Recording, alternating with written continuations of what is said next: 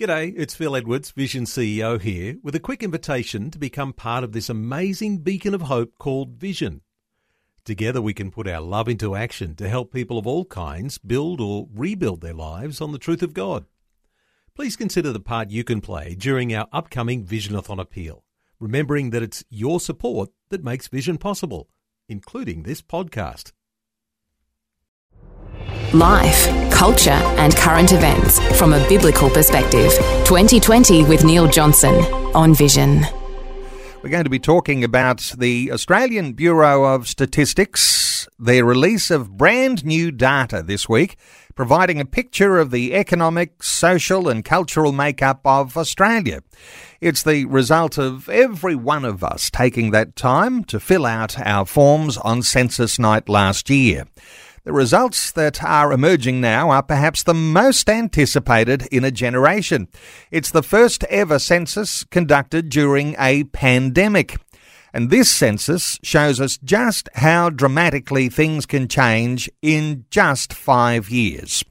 For Christians, we've been watching the progression away from a nation that affirms its Christian faith to a point where the latest figures show a dip to just 44% of us identifying as Christian. We're checking in today with social researcher Jeff Brayley from McCrindle Research for insights into the census and changing trends. Jeff, a special welcome back to 2020. Thank you very much for having me. It's exciting to come and be able to share about census data on a Friday. I'm sure this is a topic at the top of everyone's Friday celebrations. It's certainly been an exciting week as social researchers, as demographers. We've had cake and, I'm really excited. I hope people are got their questions ready, and I've got a lot of great, interesting insights from the latest census.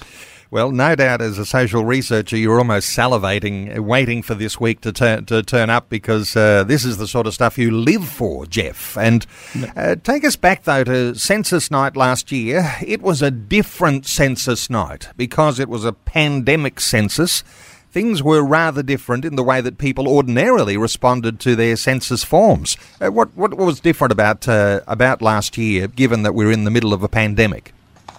Yeah, in August 2021 on that Tuesday night, we were all at home, and it certainly was a census like no other. The collection itself happening in the middle of the pandemic with many of the East Coast states in lockdown, and certainly it was a chance for us to have something to do on that evening. It was a bit of a novelty almost, something planned that actually happened in 2021.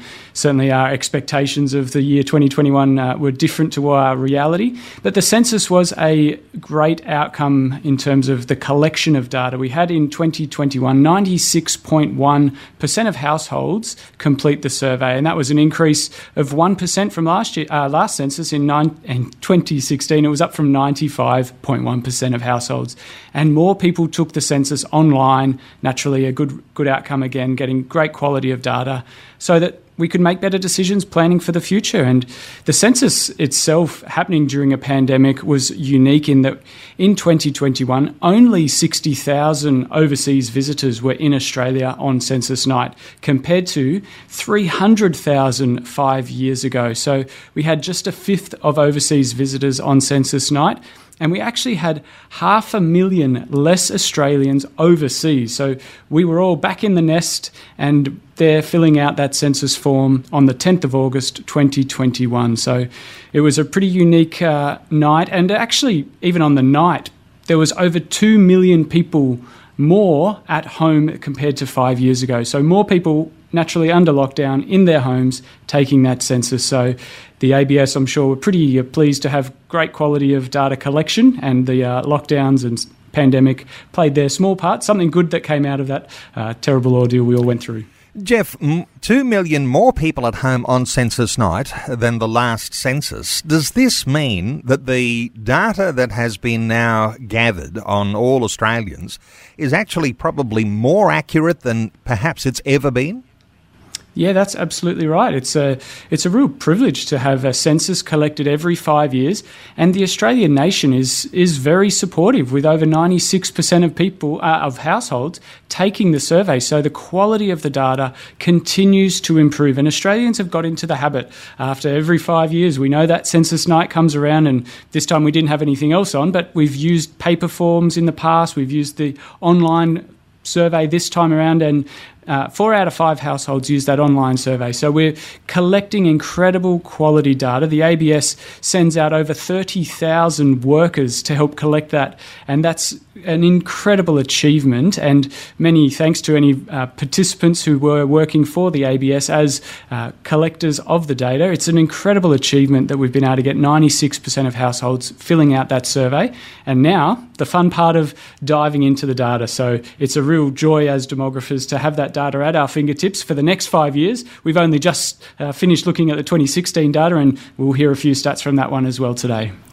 Well, Jeff, most of my conversations so far this week when it comes to census data have been around the religion question, and we'll get to that in our conversation, but it's easy to get distracted into one focused area, particularly if we're the national Christian broadcaster here, and so we want to unpack those sorts of issues around the religion question and the numbers dropping to 44%.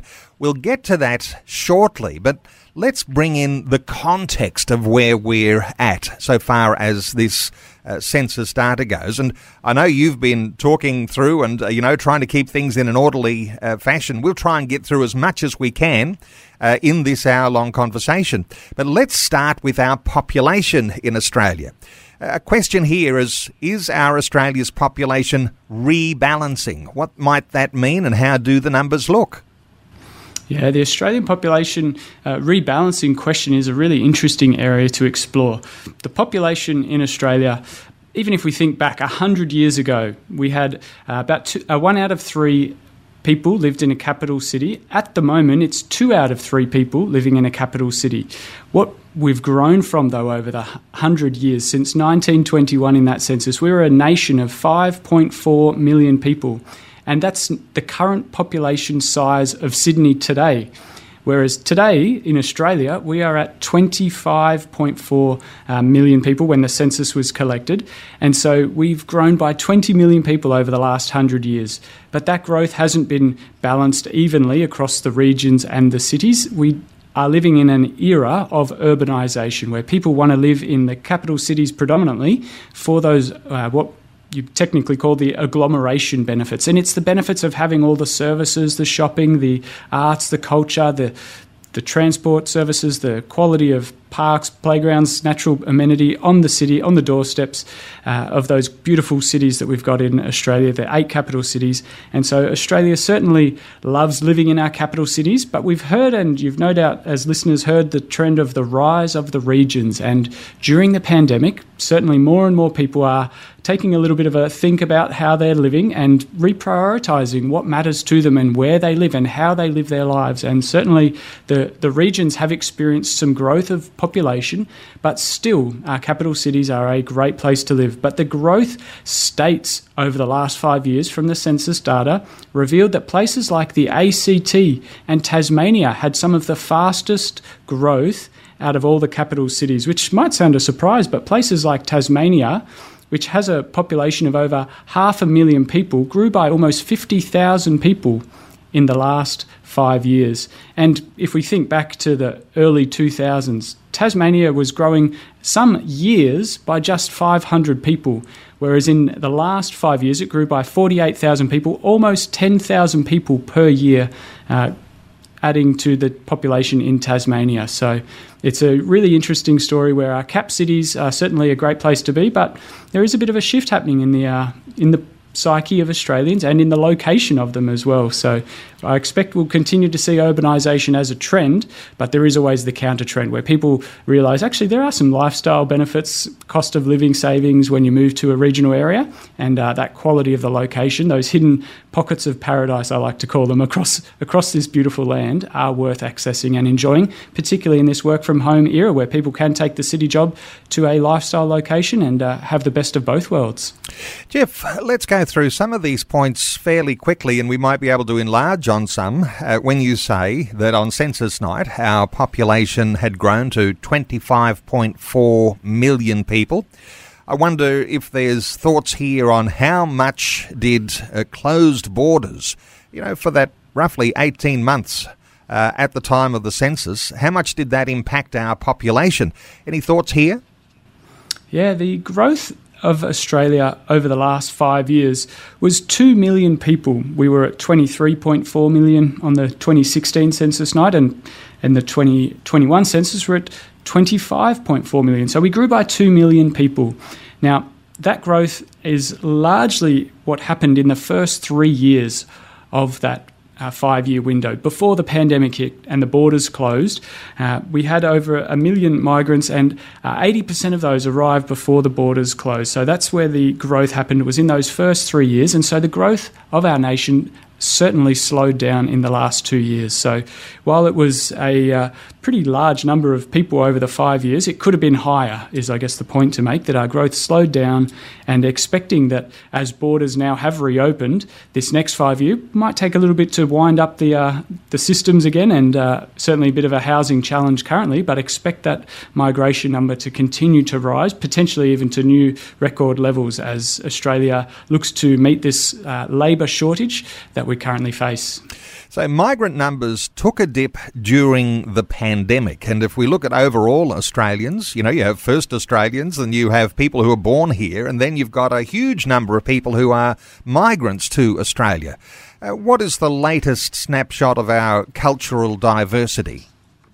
Yeah, this is a really interesting talking point. I think the cultural diversity narrative in Australia is one that we might often gloss over, and the cultures that have been top countries of birth for people who've moved to Australia, we've got England is still number one. That's maybe no surprise to some people, but the new countries of birth for migrants who've moved to Australia, we've got New Zealand is in the mix, we've got India has risen to third place, and we've got China and the Philippines. So it's a really interesting top 5 at the moment, and China has dropped a place there. So India is one of the largest growing and fastest growing communities in Australia, and so in the last 5 years, the Indian community grew by over 200,000 people and is approaching the 1 million people mark for our Australian Indian-born residents. So it's a real privilege to have a lovely Indian community amongst us and spread right across our cap cities. So there's a real spread across where they're locating. We've got other fast growing communities like the Nepalese community. We've got the Pakistani, the Iraqi communities with some of the fastest growing communities, and it's interesting that some of the largest growing communities were places from the Philippines, China and Vietnam. So we certainly live in this Asia-Pacific region. It's a population epicentre, and as a nation in Australia, we certainly get that opportunity to benefit from overseas migration. It's an interesting story, and the numbers at the moment, we're almost at 29% of Australians born overseas. So nearly 3 out of 10 Australians were born overseas. And if we go up a generation to if your parent was born overseas, it's 1 in 2 Australians have a parent born overseas. So we're quite a young community that's learning to get along together in a multicultural society. So certainly plenty of opportunities for leading communities, for those serving and volunteering in churches, community groups. I think that's one of the key stories to keep an eye on. And high migrant numbers, what does that mean for the languages that we might be speaking at home? Any thoughts here? Yeah, in terms of the languages, it's certainly a reflection of where migration comes from. We've got Mandarin is one of the top languages spoken in our homes. We've got Arabic is another top language, Vietnamese, Cantonese, and for our Indian community, we've got Punjabi as well. Now, one of the really unique findings from the census was that there's nearly 300 languages spoken in Australia. However, out of the languages spoken, out of nearly 350 languages, 167 of them were Aboriginal and Torres Strait Islander languages. So what a fascinating story that really reveals, that I think while there might be lots of variety out there, it's the Indigenous people, our First Nations people, who are creating a really great opportunity for any migrants to this land to learn about all the different languages that are part of the different tribes, nations across this beautiful land. So that's certainly a real talking point from this data that stood out as we were analysing it, and certainly that 48% of all languages spoken in Australia were Indigenous languages was a real standout statistic. Life, culture and current events from a biblical perspective. This is 2020 with Neil Johnson. on Vision Christian Radio. A real privilege today to have Jeff Braley as our guest. He's a social researcher with McCrindle Research. We're unpacking some statistics that were released this week in the census detail. You might have your own question or comment. Our talkback line is open on 1800 316 316. Jeff, let's talk about household size, the statistics from the census.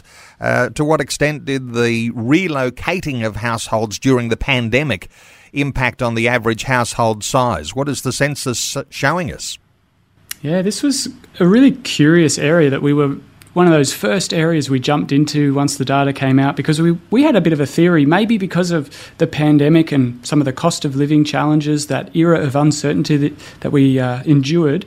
We wondered maybe more people had moved back into the family home, and we thought that maybe the average people per household had gone up, and it was at 2.6 people per household in the 2016 data, and we wondered if it might stay the same or even climb a couple of small percentage points there. But interestingly, it actually declined just slightly down to 2.5 people per household. And that is the continued trend that we are living in households with fewer people, and a interesting trend that I think with the cost of housing, let alone the cost of living, that one is something we think maybe that'll change. And in terms of the households in Australia, we actually have over 10 million households in Australia. However, 1 in 10 of those households is unoccupied.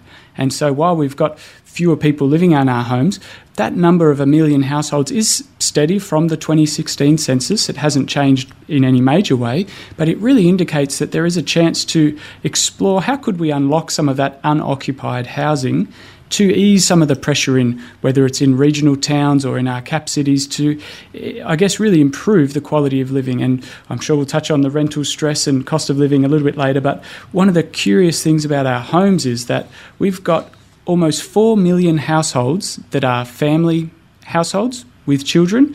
Out of those, we've got 1 million households that are single-parent households, and 80% of those are single mothers with children in their household. So it's a really interesting story around how do we use the census data to see who's in our community, who lives in our cities, and how can we enhance and empower human flourishing. And at McCrindle, that's one of the things we love to talk about, is how can we help make the quality of our lives better and better. We're certainly living longer and longer, and this census data gives us a chance to understand the people in our community and how we can change the way we unlock unoccupied housing. How can we improve the way we live in a multi-generational society so that we have the better quality of living? And even just one final stat on Australian households. If you imagined Australia was a street of 100 households, 31 of those households would be couples with kids.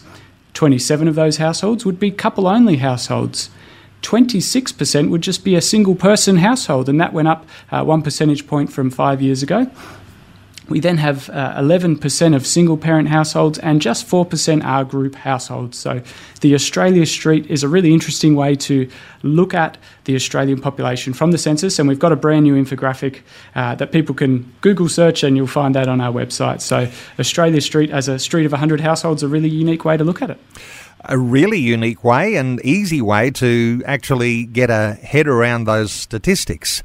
Touching on 2.6 people per household dropping down to 2.5 people. That must say something about the birth rates in Australia, and I guess that's impacted as we edge further up the ageing curve, demographics and things like that. How are they looking around, low birth rates, reduced migration? This is especially, as we said, a different sort of a census because we're in the middle of a pandemic.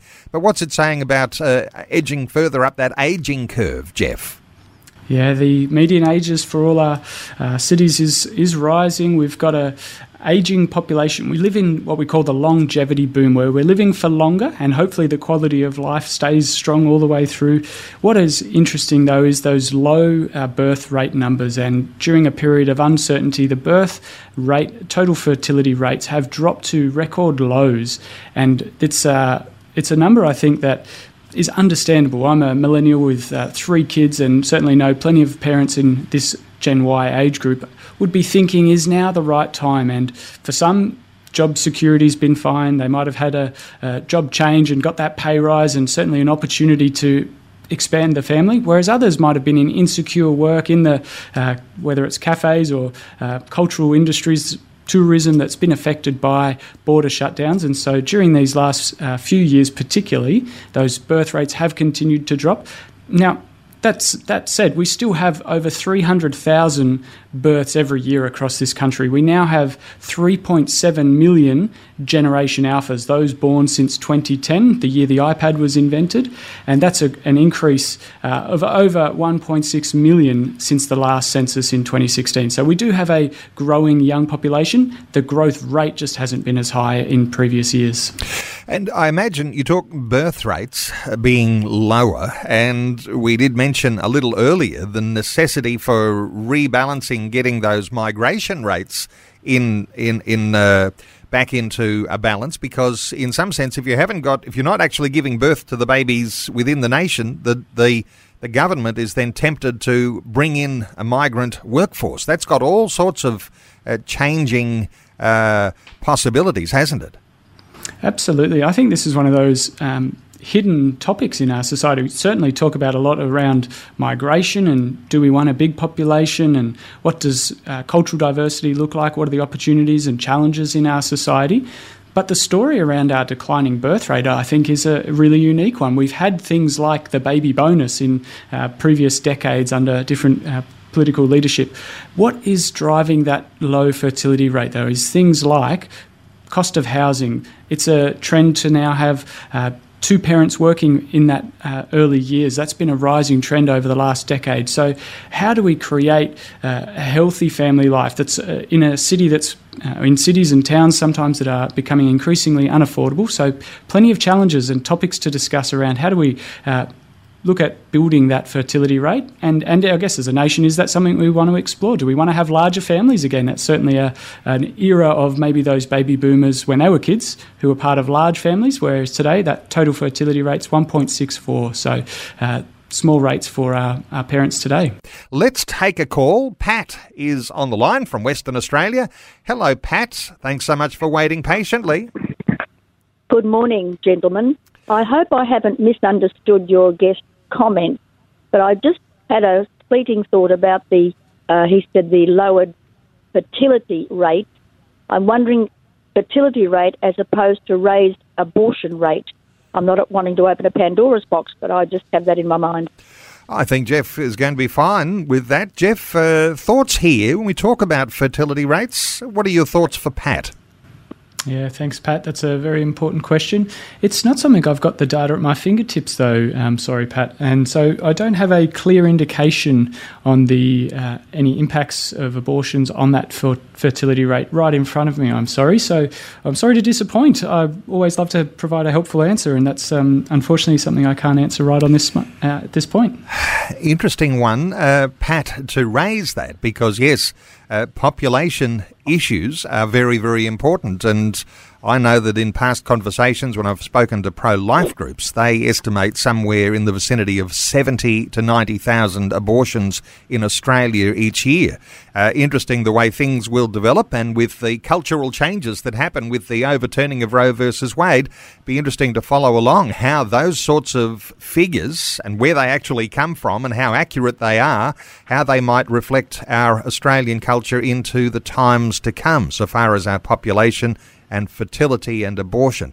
Pat, thank you so much for your call. Taking calls on 1800 316 316. Let's take another call. Philip is in Albany in WA. Hi, Philip. Good morning. Philip, what are your thoughts? Look, I mean, the Bible tells us that there will be a falling away in the last days. However, my concern with the census process is that lobby groups like the Atheists are allowed to instruct the Australian population on commercial, radio, TV, etc. If you don't go to church, and they specifically targeted Christians, then reply no religion. So here is, directions and and interference in an otherwise independent process carrying on, whereas, Christians weren't allowed to have any input into the process by saying, oh, look, if you still, identify as Christian or have a faith in God, then it's yes. So that's my thought. Good thoughts, Philip. And the tensions are in the politics, aren't they? And if the atheists have the upper hand and they are having more influence on the politics and the way those things look, then what is that saying about whether the Christians are actually rising to the occasion to make their side heard? Let's get a thought or two. Jeff, your thoughts for Philip? Yeah, it's a great observation, and I think one of the interesting things is this question is around religious affiliation, and it's grouped in a series of questions around our cultural identity, and certainly there's questions around our ancestry, and more Australians identify with an English ancestry. We've got questions around what country were you born in. We've got questions around what language is spoken in the home, and so religion, as I guess over these previous generations and decades has been, and even centuries, has been a cultural topic. It's certainly been something. If the house was an Anglican house, we were Anglicans. If we're Catholic, we're Catholic. It's almost in our Anglo cultures, it's an area we've fought over. It's pretty strong, the perception around our cultural identity. The unique thing is we live in postmodern times where we are a much more individualistic and pluralistic society, and the religion question is something it's a helpful question in the census. However, one question trying to understand all that we think about when it comes to religion is just not going to cut it in terms of the way we want to understand how our worldview, the beliefs we hold, the behaviours we practice, the way we belong to communities. We certainly see in our society polarising worldviews. We see different worldviews that struggle to get along. We see worldviews that love to get along. And certainly I think that one question is a very simple approach to understanding religion. And when people can be persuaded in that response option, I think it's certainly a unique question, even in that it's an optional question in the census. You don't actually have to tick it. But this time around, more people ticked a response to the religion question, and I think that's helpful because it's giving us a more accurate understanding of where Australians are at. Now, at McCrindle, we really are curious about people's worldviews and how we live, and so we've done plenty of studies trying to understand faith and belief in Australia, knowing that we're a multicultural, multi-faith society. So there are other studies out there that do delve into more than just this one census question. Well, we've got, Philip, multicultural, multi-faith society, and we were talking about migrant numbers. People come to Australia with their own religion. That impacts on this number every time we look at it on a census, doesn't it, Jeff? Yeah, that's right. We've got some data on that. The I guess countries of birth and the religions of those countries is slowly rising in Australia.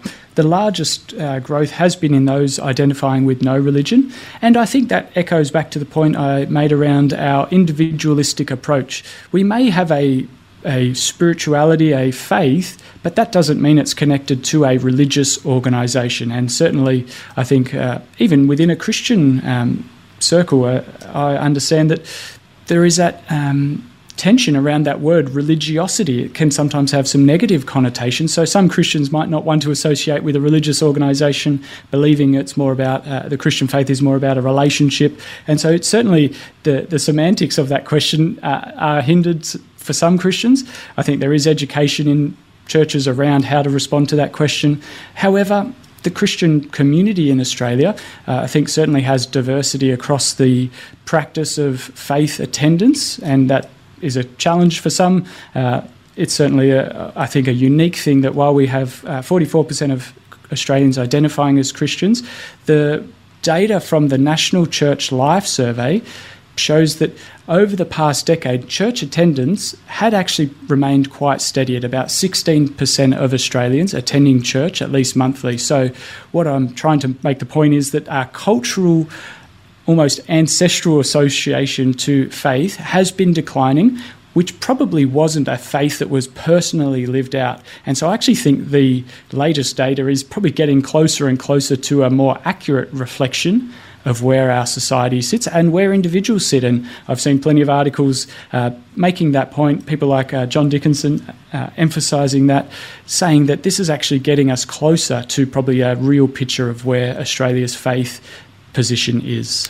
Philip, thank you so much for your call. Our talkback line open, 1800 316 316. As we talk about those Christianity numbers, the drop into 44%, the thought that the lower the numbers go, the more intense will be the faith in those numbers that are reflected in that 44%. The other figure that's important in there, Jeff, is the rise of the no religion box, where that's really hitting some record highs. And next time there's a census, it may well be even rivaling the numbers of people who are identifying as Christian. That might be a concern for some, but that's certainly the trend, isn't it? That no religion is on the rise. Yeah, that's correct. It's a trend that I think we have been watching very closely since that question was introduced almost 5 decades ago. This question really gives an indication of the rise of people who don't identify with a faith. And certainly in Australia, in a pluralistic, multicultural society, what some might call a post-Christian society. I'm not completely sold on that, but I think the point is that this rising cohort of people who don't identify with a religious worldview, it's a really helpful statistic to understand, because does that mean it's about a religious organisation, but they might still be open to spirituality? And I think there's this SBNR cohort, the spiritual but not religious group, that might be ticking, I'm not religious, but I am spiritual. And what that spirituality might look like is a pluralistic blending of different beliefs from different faiths, and certainly something that as Christians we would see that's not quite getting the gospel message of Jesus is the way, the truth and the life. However, the point of understanding people's worldview and their faith position is that one census question, it just doesn't quite give us enough to understand all the differences in the different segments within that growing cohort of people who don't identify with a religious affiliation. Jeff, can we correlate what's happening with those numbers identifying as Christian? As we said, there's issues around migrants, but what about the ageing demographic as well? Because there's a sense in which some are suggesting that as the baby boomers grow old and eventually die, sorry about the imagery there for baby boomers listening in, but the thought that population will eventually fall off a cliff and there'll be a big demographic in that balloon at the top end of those ageing Australians, that they will die in some sense quickly. That's going to affect the religion figures too, isn't it? Yeah, this will be probably the 2 to 3 decades of watching that trend. I don't think that's going to happen too quickly for all the listeners in that cohort, but I agree. I think that will be one of the curious things, that a younger generation in Australia are more likely to identify with no religion. We do have greater cultural diversity in our younger generations, particularly from an Asia-Pacific era of migration. We're in the Asian century, and so certainly with our growing Indian community, we will have people of faith, just of different world religions. And so this is an area we saw in the latest census results, that the rise proportionally, the percentage point rise of Sikhism was 67%, Hinduism was 55%, Islam was 55%, Judaism 10%, and Buddhism 9%. The decline of 9% percentage points for Christianity was, I guess, one of the key talking points. It was the first news article I saw when I looked into media after seeing the census had come out. And I think this understanding of our religious background, I guess we're a nation that's built on different religious ideas, and as a nation I think our notion of understanding how we live is very different based on those beliefs, and so that's why it's such an important talking point. And as we look to the decades ahead with greater cultural diversity, potentially a greater mix of religions in our community, it will be interesting. And I think with that younger more multi-faith society, the openness is, in one of our McCrindle surveys, it shows that openness to faith is actually higher amongst younger generations. So while the baby boomer generation maybe are a bit more settled in their belief positions, whatever that might be, younger generations are actually a little bit more open to conversations, open to invitations to worship services. And so I think that's a helpful thing to understand, that while there might be a smaller percentage point identifying as Christian in the census, those opportunities for conversations about faith are certainly available in our society today, let alone into the decades ahead. You know, there's conversation starters in all of that around the leadership tables in every local church in Australia, around the details of the shrinking number of those who are identifying as Christian, but also the opportunities that open up. There's another aspect here that certainly could be impacted by the lower numbers of Christians, or those identifying as Christian in Australia, Jeff, and that comes around the thought of servanthood and perhaps how community-minded we are, because even at a governmental level, there must be concern as to the numbers of volunteers. Perhaps they're shrinking. Well, you might have the details here, but those who are serving, maybe serving in the military. How service-minded are we? What are the statistics showing about that? Because that may well be getting impacted by this lower number in the statistics around Christianity.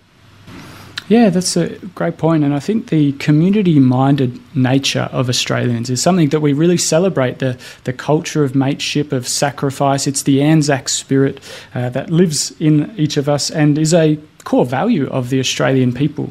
And the statistic, I've made up a new word there, starter. The statistic and the data on volunteering is actually showing a decline in the last census, and it's at 14% of Australians had volunteered. Now, that was in the last 12 months, down from 19% in 2016.